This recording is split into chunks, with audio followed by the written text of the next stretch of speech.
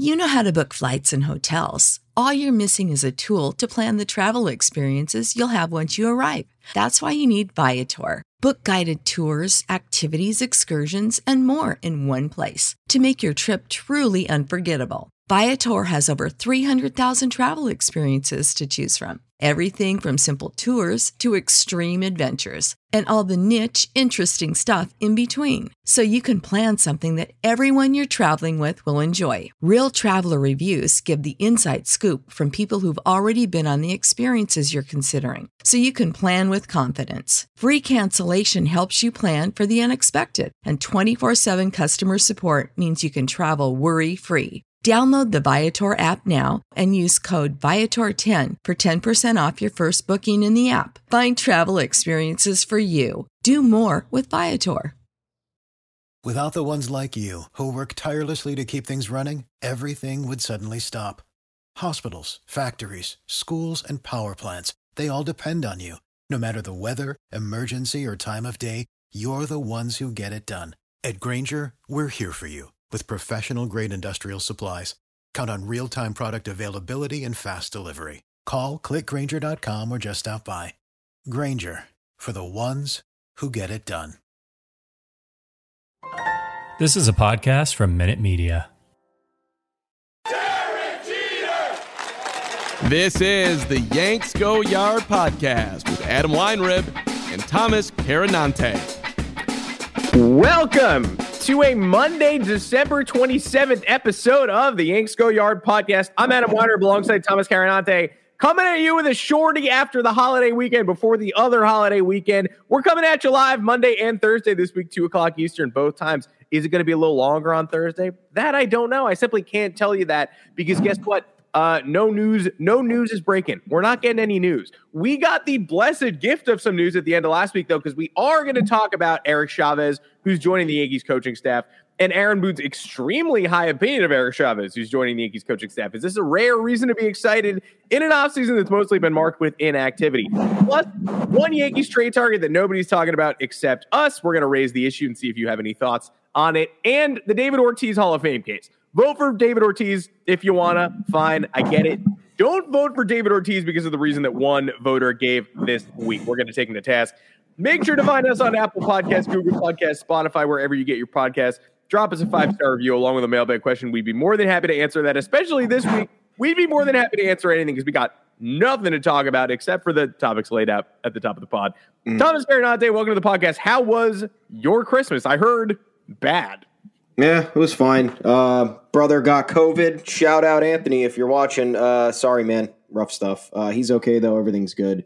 Postponed till next week. Easy. Celebrated with the other half of the family. But yeah, here for a post-Christmas ep. Some things to talk about. Like you said, I'll answer questions about my personal life at this point. Any mailbag personal questions about my family, about my Christmas plans, whatever you want. Whatever you want. But how was your Christmas, more importantly? More importantly, why is that? Just equally importantly, I don't think it's more important. Yeah, it was a great time. We had the family over at the in-laws' house. Had a wonderful time. Still there, rocking suburban Philadelphia. Took in Giants Eagles by myself yesterday. The lone Giants fan in the section. I hate that team. That football team sucks, and yet I still found myself pridefully trying to defend them against them. That team is terrible. I would never watch them again as long as I live, and we're only a couple blessed short weeks away from, look, next year might be just as terrible, but at least it won't be this year. This year will be over. I won't have to live in 2021 anymore. Yeah. And I still found myself kind of getting riled up. The Giants, Jalen Hurts threw like an off-target pass by like 20 yards in a 0-0 game in the second quarter, and I found myself doing the whole like, oh, yeah, oh, nice throw.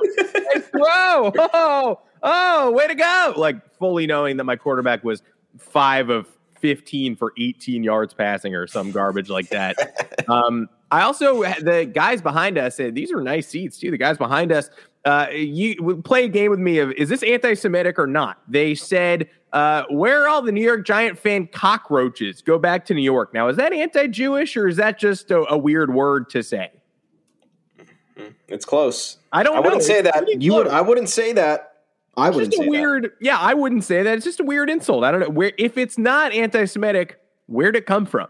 If the guys behind me are listening to this podcast, feel free to chime in. Would love to know. We'd love to hear a mailbag question. Where do your New York specific insults come from, and are they related to Judaism or not? Before we trip too far down that rabbit hole, again, we promised you a shorty. We just can't talk about this stuff for that long. We're not going to look. You're taking up your blessed holiday sitting here watching us talk about the New York Yankees. New York Yankees aren't doing anything. So we're not going to make you sit here for, Mom, put the ham back in the oven. I got another 55 minutes of a live Yankees podcast. No, you don't. We can't do that to you. But we do need to talk about a couple of things. Yanks made two coaching changes at the end of last week, one of which probably slid right under the radar. It's a minor league. They promoted, obviously they promoted minor league coordinator Dylan Lawson to the hitting coach job. They added 2 additional hitting coaches, as they said they would. One is sort of a minor promotion and one that definitely went under the radar. And the other is Eric Chavez. Former New York Yankee Eric Chavez, 2011, 2012 Yankee. Pretty good. Went to Arizona after he left the Yankees. Still actually pretty good.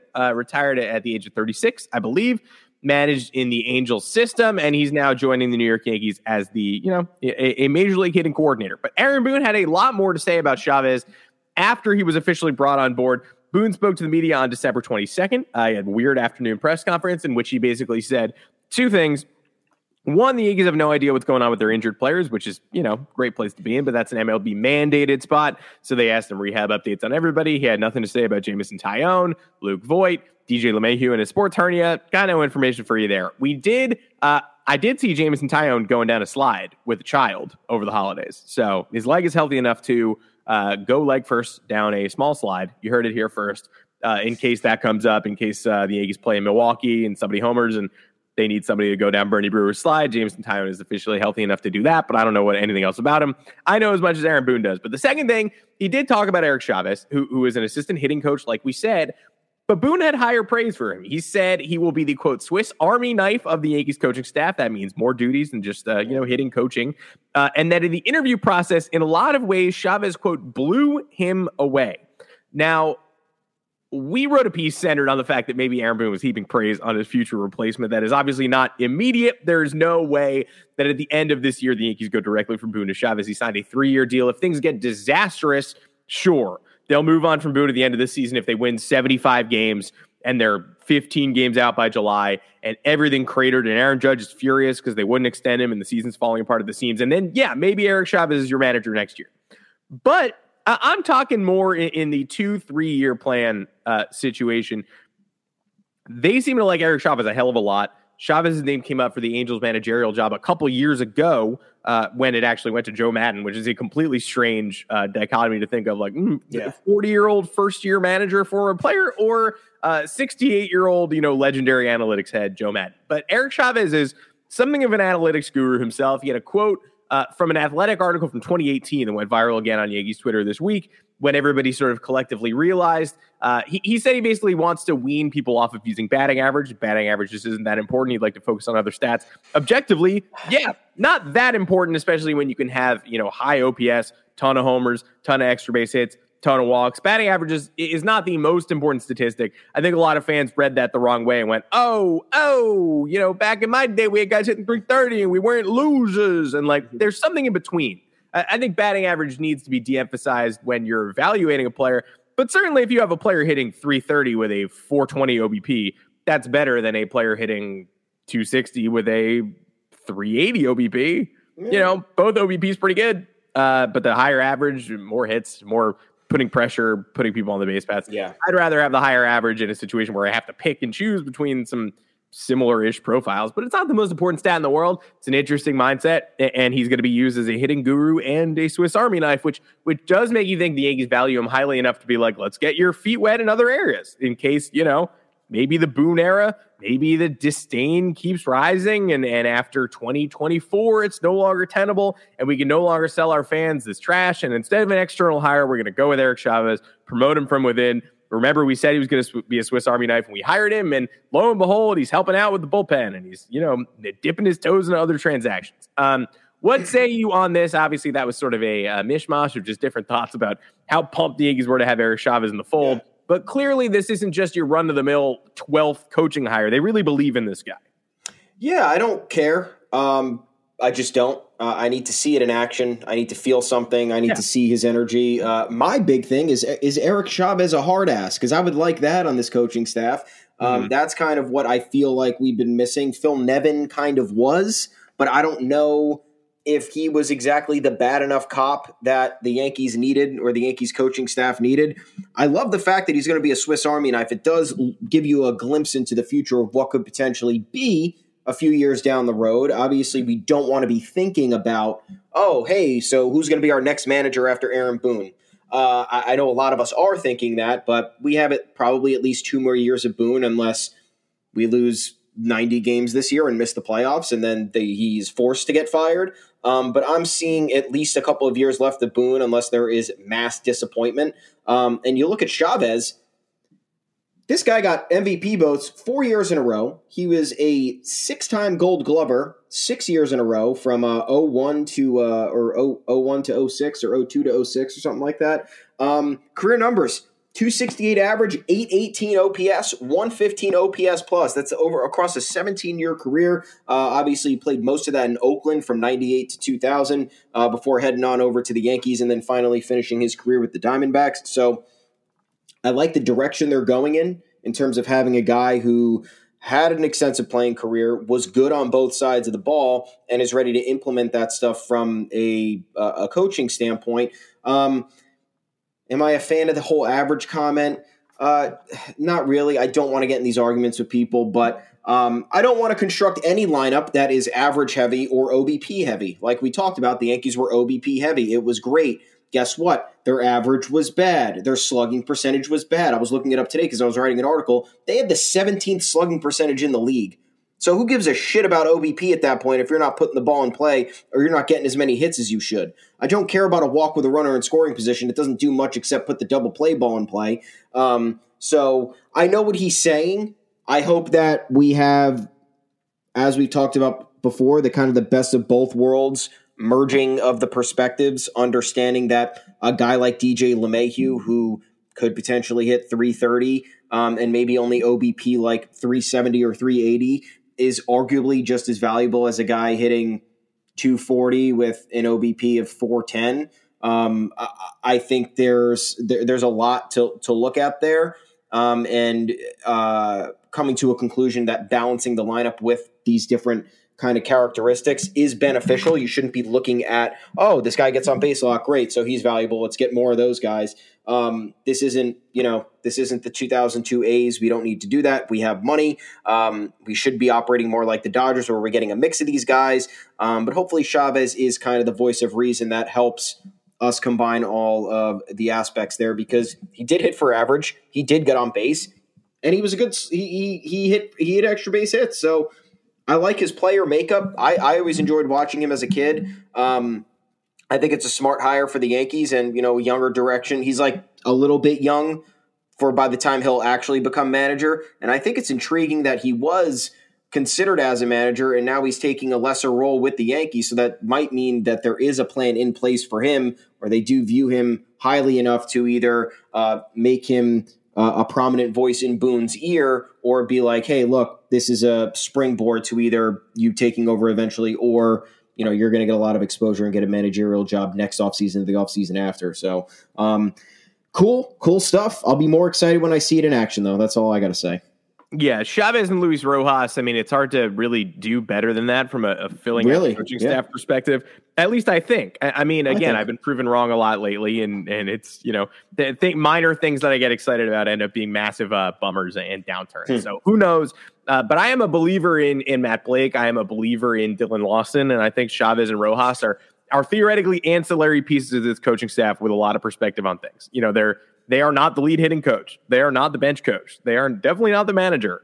So if you can, slot those names in as the fourth and fifth most important voices in the room, I think that's interesting to me, especially because Chavez is a guy with managerial buzz that has dissipated a little bit and is now willing to take, like you said, a much lesser role. We're going to talk about a trade target nobody's talking about. But before we do that, going to take a quick pivot and let you guys know about a much more interesting podcast than ours, the Knuckleheads podcast, presented by the Players Tribune. Featuring NBA veterans Quentin Richardson and Darius Miles. They're lifelong friends and bona fide truth tellers. Listeners, they invite special guests, high-profile athletes, musicians, and entertainers to get brutally honest about everything from current events to untold stories from the golden era of sports and culture. Named for the on-court celebration they made wildly popular, this unfiltered, hilarious, and surprising podcast is like playing NBA 2K with no fouls. I'm sure that's, if you got NBA 2K for Christmas, I don't know off fouls, you just beat the hell out of your little brother, but it's a much more fun way to go about life than having fouls turned on, having refs and rules even in the fake world that you're inhabiting. It's like when Dwight is a paper salesman in his second life. Why would you turn on fouls, if you're going to play basketball? Why would you listen to a filtered NBA podcast? You wouldn't. You want the real world. The Knuckleheads podcast presented by the Players Tribune is for you. This is the 7th season. Guests this season include Kevin Durant, Jason Tatum, Sue Bird, DeMar DeRozan, heavy hitters. So please give a listen to the presented by the Players Tribune. If you want honest, unfiltered, and we're going to give you the most filtered, somewhat honest possible MLB talk. We're a totally different plane of action. So highly recommend that podcast. Now let's dive into, before we head out, a trade target that nobody's talking about. This is pure theory. There is nothing to this except speculation because, once again, baseball has been shut down for nigh on 4 weeks. There's nothing but speculation at this point. I just feel like we've run through every other potential target that is actually on the table. Everybody knows about Ketel Marte. Everybody knows about Matt Olson and how the trade talks unfortunately got stalled on the 1 yard line just before the lockout. It would have been really nice to be able to complete that. But unfortunately, we're going to be on the 1 yard line for 3 months. Would love to hear from the Resurgence bandwagon on what's going on there. But unfortunately, we'll not get that chance. Brian Reynolds, everybody knows about. The pitcher options, there are precious few of them. Kyle Hendricks. We've talked to death about all of these people, so everybody knows who is on the table for the Yankees to try to get and not get, not actually dip into the conversation on, and so we can all pretend they are, but they won't. One name I wanted to surface just because he fits the bill of people the Yankees have traded for in the past. He fits the bill of people who've certainly been traded in the past.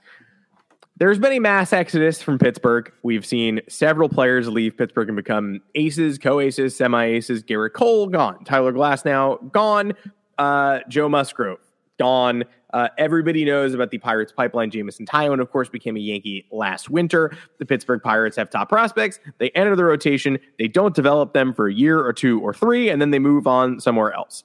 Stephen Brault, Chad Kuhl have been fingered as Yankees targets these past, 12 or 13 months or so as well. Still waiting on those guys. Trevor Williams went to the Cubs last year and to the Mets. I mean, he's not quite the same.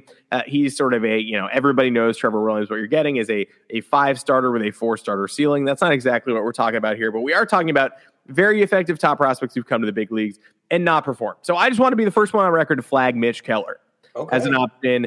I don't know if he is going. Look, I certainly don't know if he's going to be traded. I do know that he is currently projected to pitch the most innings for the 2022 Pittsburgh Pirates. That's a bad sign. He's a former top 100 prospect who got all the way up to number 12 at some point before having a great short in 2020 with nobody in the ballpark. Then he Julius Randled in 2021. That's shorthand for as soon as they let fans in the stands, he sucked. Mitch Keller last year was bad, was quite awful. With upper 90s, upper echelon stuff, there's a reason he's a top prospect. There's a reason he's cracking the top end of the top 100. It's not just projectability. It's stuff. Nasty. You watch the highlights. Nasty curveball, 97, 98 mile an hour fastball, yeah. 4-pitch mix, changeup, which is Matt Blake's favorite thing to emphasize. And yet last year, still 5-11, 6.17 ERA, no control, 1.788 whip. Way too hittable, way too wild. The pitcher is not there yet. If you're acquiring Mitch Keller and it costs you real prospects or someone with an actual pedigree, you're probably making a mistake or you're probably 2 years away. Like you're a team that's not trying to compete in 2022. But if you're the Yankees and it doesn't cost you all much and it costs you less than Taillon coming back from injury costs you get the Pirates, who, by the way, people talk all the time about you never want to win a trade by so much that a team will never want to trade with you again. You don't want to fleece them the maximums of next time you come calling. They're like, what the hell are you? Why would we even talk to you again? You stole our best player, garbage man. That is the opposite position as the Yankees and Pirates right now. The Yankees took Jameson Taillon off their hands. Taillon was good. Taillon had a month where he's the pitcher of the American League Pitcher of the Month. It certainly worked out when he was healthy. He wasn't healthy all the time, but it was a win-win for both sides. The Yankees got Taillon for 2 years. Year one wasn't that bad. The Pirates got Roansy Contreras, who's they're right towards the tippy top of their prospect list. Made the Futures game this year. Might be on the roster next year. Miguel Yajure was also very good last year, and Kanan Smith had a very good season at the minor league level. The Yankees also gave them Hoy Park, who we believed in. We at least wanted to see him get a chance. The Yankees did take Clay Holmes, but that's 2 Yankees-Pirates deals last year. So these two teams have an understanding. Everybody's sort of comfortable and confident with both sides of the Taillon deal at this point. No regrets from either side. If the Yankees have to give up a ton to get Mitch Keller, no thank you. He very well might just be a bust who never puts it all together. If the Yankees can get Mitch Keller at a relative discount, maybe one back-end top 10 prospect, one top 20 guy, call it a day, knock somebody else off the 40-man, I'd be interested because it can't possibly get much worse from last year. Nobody's flagging this. That's the main reason I'm raising the flag and just saying this Pirates pitcher pipeline has been a thing these past 3 or 4 years. Is this the next example of somebody moving on and finding it elsewhere? Maybe. I think your price is a little bit excessive for a guy with a 6.02 ERA and a. I'm just looking at the 2018 top prospect list and saying, if I'm the Pirates, am I really going to surrender him for nothing? Probably not. No, I mean, I guess, at that point, though, maybe you just hold on to him if you're them because a higher asking price just isn't going to get the deal done. The one silver lining here is that, 6.17 ERA in 2021, but a 4.30 FIP. I don't know what that means. I still kind of don't know what that means. But only over 2 points lower. This is what the people like to see. They like to see the peripheral stats. They like to see how the stuff kind of played in different scenarios rather than the surface level stuff. I like this move, like we're saying, if it's cheap and if Mitch Keller is not emphasized. We need guys to eat innings. That's going to be very crucial for 2022. We saw the issues that the rotation had when guys continued to go down. You really don't want to be shuttling guys back and forth and not getting the quality innings that you need. You want to be competitive on a nightly basis. You don't want to be wasting bullpen arms. You don't want to be burning guys out. And that's kind of what happened this past year. So I'm on board. If it's a depth move. I'm on board if this guy can, go 120, 130 innings in kind of and maybe a hybrid role. Maybe Mitch Keller comes out of the bullpen and throws 3 innings. I don't know. I don't know, but I like where your head's at. We got to explore all the avenues possible. Not entirely a weird guy, like comes in, debuts in 2019, 65 strikeouts in his first 48 innings, 7.13 ERA in 11 starts, and a 3.19 FIP. Like, what's going on here? And then you have his 2021 where you thought he was good. You thought he was good. You look at the numbers, you think he's good. 2.91 ERA, but that was only in 5 starts. Didn't even get to 22 innings. It was 21 1/3, and his FIP was a 6.74. What's going on? 16 strikeouts over that span, and then last year, I already said the stats, but 92 whiffs in just over 100 innings, and his walks dramatically increased. 49 walks in those 100 innings, so not great. But maybe there's something there, like you said. Maybe Matt Blake's the guy to unlock it. I don't want to hate, but I'm not going to jump on the Matt Blake bandwagon and think that he's fully turned around the pitching staff after 1 year. I love what he's doing. There is a sect of the fan base that seems to think he's God.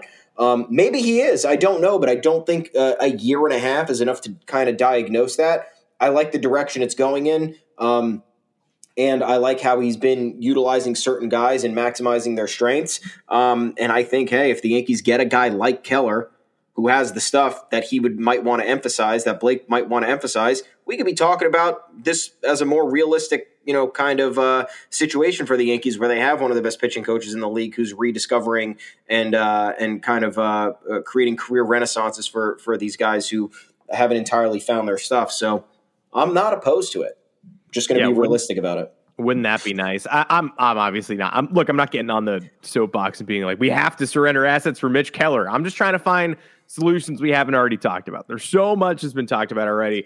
Part 2 of this will probably be, when I suggested Nicky Lopez for the shortstop position, the Royals Twitter came after us. When we suggested Luke Voigt to the Brewers Twitter was like, we want the 2020 home run leader. Right. So every time we pitch something that's just like, hey, nobody's talking about this, a lot of people are like, shut the hell up, which is how you know that you touched the right nerve, maybe? Or Brewers fans can kiss my ass, dude.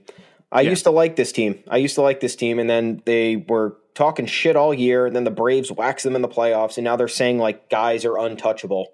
Willy Adames is untouchable when multiple MLB insiders saying Willy Adames is untouchable, like we invented the Willy Adames trick. Yeah. In the Joel Sherman column, you lunatics. Yeah. And Josh Hader, there was famous buzz at the end of the season talking about how the coaching staff is a little bit fed up with the fact that he refuses to pitch more than one inning and he refuses it to not be in a save situation. So I'm not making this stuff up to get Josh Hader to the Yankees. I don't really want Josh Hader on the Yankees. I hate that guy. Yeah, but some of the things line up, and Brewers talking about these guys like they're their firstborn children. It's like, dude, they're baseball players and they might get traded. The Brewers, like David Stearns famously just takes guys in and out to figure out how to construct the best roster. He's a smart dude. Rays-esque, if you ask me. So I wouldn't put anything past it. Brewers fans holding on to their players like this in this regard, like Willy Adames is like the best shortstop in the league. Like Josh Hader is going to turn your franchise around as a closer. Those are assets that you can either get value for or you need to kind of maximize if your team's going to contend. And with Christian Yelich's backslide, among other things, the Brewers don't entirely look like a team that might take the next step in 2022. I don't know, but it's worth thinking that it's worth pondering if they would retool. I'm just sick of people. That's it. That's all. Yeah, your GM's going to the Mets, assholes. Enjoy. Before we sign off, I'm sick of just one more specific man. I'm not going to sit on this. I did a David Ortiz Hall of Fame rant like a month ago. Most of these Yankees podcasts end with just a David Ortiz Hall of Fame rant. So here we are now. He's getting in. He's getting in. He's getting in for the ballot. He might be the only one who gets in. He's the only one who's getting a significant bump. A-Rod, honestly, polling higher than I thought he would. He's polling at like 50%. That's nice. This is easy. This is the easy part of the conversation. I'm no longer going to be the guy who looks in the camera and is like, if you're going to vote for one PED guy, why is it David Ortiz? Why is it no one else? I don't care. The media has told me all it wants to tell me about Rob Manfred clearing David Ortiz's name at David Ortiz Day at Fenway Park as if that's unbiased. And there's no agenda there. Also, we hate Rob Manfred, but now we trust him implicitly on the David Ortiz PED stuff. Okay, great. I'm done caring. I don't care. But if you're going to be the guy who justifies your David Ortiz vote, do not be like this man who's unfortunately I forgot to pull up his name. So here we go. You guys are just gonna have to wait as I scroll. Patrick Saunders. I didn't think it was Patrick Saunders. It was Phil Rogers. It was Phil Rogers. Yeah. Sorry, Pat. A longtime Chicago scribe who, Patrick Saunders, you're just scrolling through all of the lame 65-year-old plus Hall of Fame voters who. Well, he got called out for something. I forgot what it was. Everyone's just calling people out for shit. Doesn't matter what. Saunders had like a no Bonds, but yes Ortiz and yes Jeff Kent and no Clemens or some garbage ballot. I mean, everybody has a terrible ballot. So if you're going to vote for David Ortiz, just say, I don't believe his PED test is as damning as everybody else, or I'm voting in all PED people, or I'm being discerning, but PEDs don't really matter that much to me. Say any of those things. That is fine. If you're going to be like Phil Rogers, maybe you don't get a Hall of Fame vote. Phil Rogers said he voted for Ortiz. He voted for Schilling, by the way, which is Schilling told you don't vote for him. Why are we voting for Schilling? Please don't vote for me. Do not vote for me. I do not want to get in. Phil Rogers is like, very interesting. Well, you have my vote. It's like, what are you talking about? So Phil Rogers Hall of Fame ballot, absolutely brilliant, next level brain genius stuff here. You get to vote for 10 people. He voted for 4. David Ortiz is in. Great. Curt Schilling is in. Curt Schilling said, don't vote for me. Phil Rogers said, here, you loud and clear, Curt. You got my vote. Kurt's like, God damn it. Scott Rowland is in. Okay. He's inching towards 75. He's probably going to get in soon. I actually find it really hard to have an opinion on Scott Rowland. He's probably a Hall of Famer. Probably other people of his talent level waited longer to get in, but you know what? Great. Welcome to the Hall of Fame. And the 4th vote is Mark Buehrle. No. Okay. I actually like Mark Buehrle. I'm higher on him than most too, but only 4 and 2 of them are Schilling and Mark Buehrle. Okay, welcome.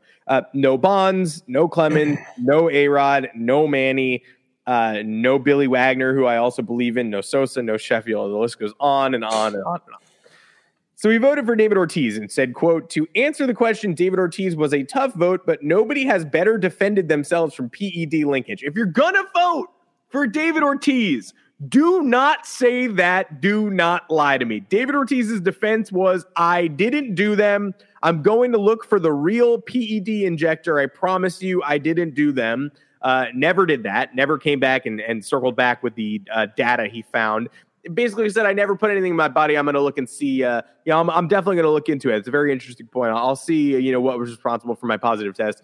Never did that again. And then, like we said, Rob Manfred came out on David Ortiz weekend and said, some of those survey tests were a little faulty. So there might have been a couple false positives in there. And then if you asked him, was David Ortiz one of those false positives? He would have no idea. He would not be able to say there were maybe 5 or 6 false positives in a sample of the entire major leagues, right? Yeah. So I don't know. Could be David Ortiz. Could not be. No reason to think it is.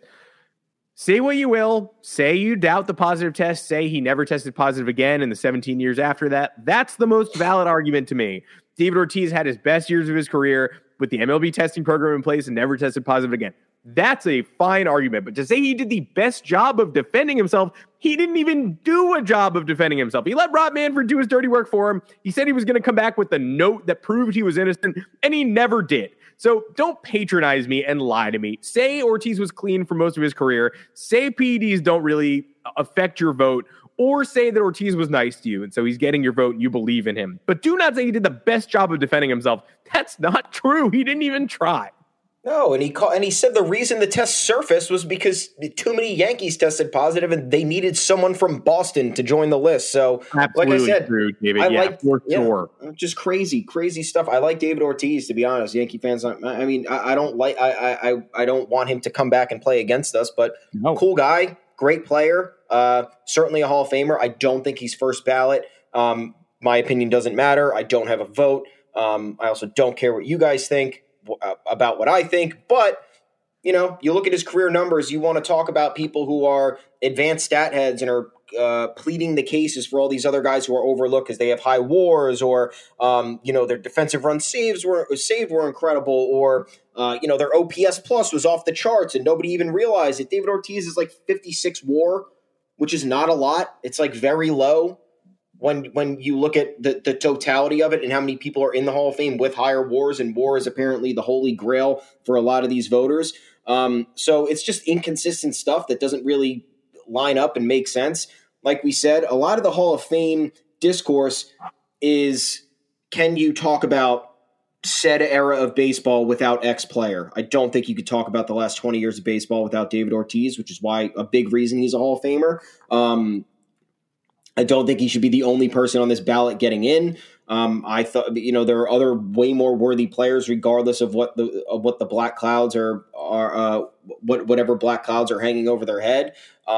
It's a tough situation. I think we have to get to a point though where MLB and the baseball community and the writers and everybody in between just starts acknowledging that we had a checkered past with all this. I understand putting certain guys on a platform and enshrining them in history can send the wrong message for guys who did steroids, for guys who had off the field issues. Like, a lot of people talk, Barry Bonds never failed the test. Yeah, but Barry Bonds' wife testified in court and said that he beat her all the time. So that's also, I think, another aspect of it that has shied voters away from putting him in. And it sucks because we're here to talk about a player's career, not about what they did off the field, but it all weighs in. It's all a certain factor, and we have to live with it. I think the sooner that MLB can figure out a way to get these guys in and sect them off and talk about, this guy was a great baseball player, but, there are racists in the Hall of Fame. There are guys who are against segregation. There are anti-Semites in the Hall of Fame. It sucks. It's not a good look, but the sooner MLB can kind of acknowledge its past, but the past of the world has all of these troubling things. People have done bad stuff. People have been aligned with the wrong ideals, the wrong philosophies, and everything of that nature. So I think there's got to be some sort of merging of the honesty aspect of it and the walking on eggshells for certain players. David Ortiz obviously doesn't fall under that, even though, he does have some questionable off the field stuff with, the backstory behind the shooting. There was rumors he was cheating with a drug lord's mistress or wife or something. He just divorced his wife. So, everybody goes through stuff. Everybody has their things, and people in higher profile situations certainly it's more magnified. And, we're all people at the end of the day, very much not infallible. So who among us has not slept with a drug lord's mistress?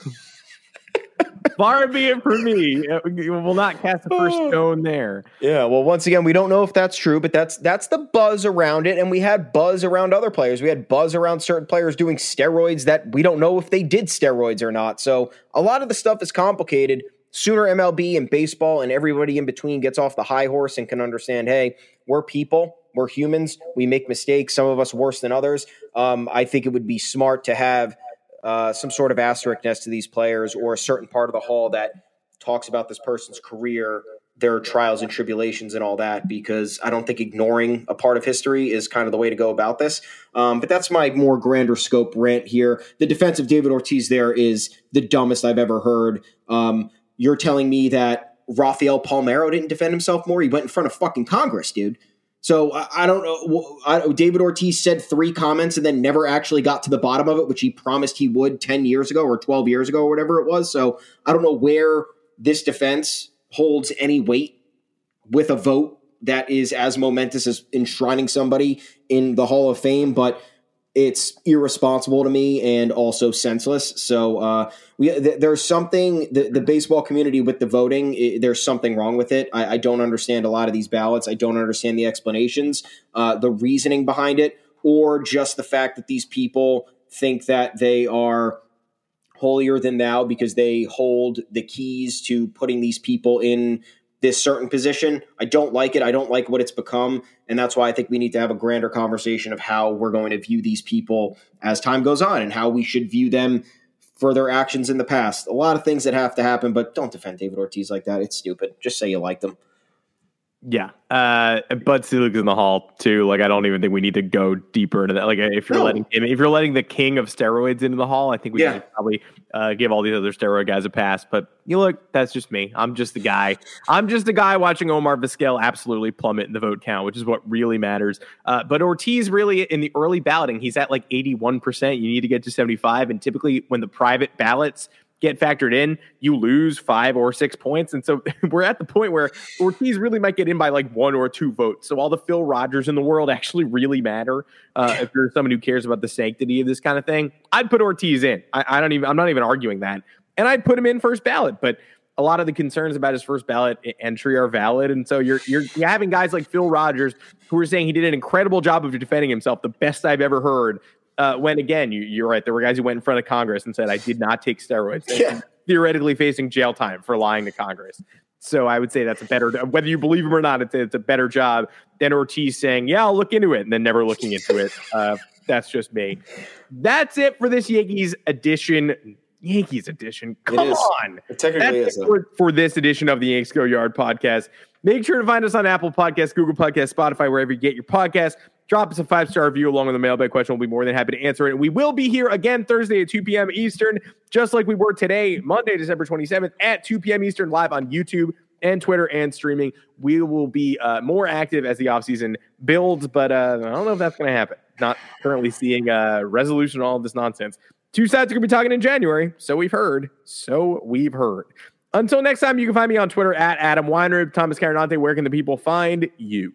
At Tommy's_takes, baby. You can talk to us also on the official Yanks Go Yard Twitter account at Yanks Go Yard FS. Happy to answer questions there. I know there's not a lot going on. Hopefully the new year brings some more discourse. Hopefully other fans of teams get off my back. I don't know why proposing trades now is against the law, but apparently it kind of is. And you can also head on over to yanksgoyard.com. Plenty of content there for you. We're trying our best, getting some off-season stuff, keeping the conversation going, making sure that we are properly diagnosing the Yankees' problems, getting this roster where it needs to be in 2022 so we can just get away. 2021 needs to just go away. I'm done with it. We're done with it. Everybody should be done with it. And we only have one more episode before this year ends. So, folks, hope you had a Merry Christmas, Happy Holidays, all that. We'll be coming to you live on Thursday at 2 o'clock with a New Year's Eve-ish edition. Last episode of the year. Could be fun. We'll see what there is to talk about. Could be fun. We'll see y'all on Thursday. Support for this podcast and the following message come from Corient. Corient provides wealth management services centered around you. They focus on exceeding your expectations and simplifying your life. Corient has been helping high achievers just like you enjoy their lives more fully, preserve their wealth, and provide for the people, causes, and communities they care about. As one of the largest integrated fee-only registered investment advisors in the U.S., Corient has deeply experienced teams in 23 strategic locations. Corient has extensive knowledge spanning the full spectrum of planning, investing, lending, and money management disciplines. Leverage Corient's exclusive network of experts to craft custom solutions designed to help you reach your financial goals, no matter how complex they may be. Real wealth requires real solutions. For more information, connect with a wealth advisor today at Corient.com. That's Corient.com. Corient.com. You know how to book flights and hotels. All you're missing is a tool to plan the travel experiences you'll have once you arrive. That's why you need Viator. Book guided tours, excursions, and more in one place. There are over 300,000 travel experiences to choose from, so you can find something for everyone. And Viator offers free cancellation and 24/7 customer support for worry-free travel. Download the Viator app now and use code Viator10 for 10% off your first booking in the app. Find travel experiences for you. Do more with Viator.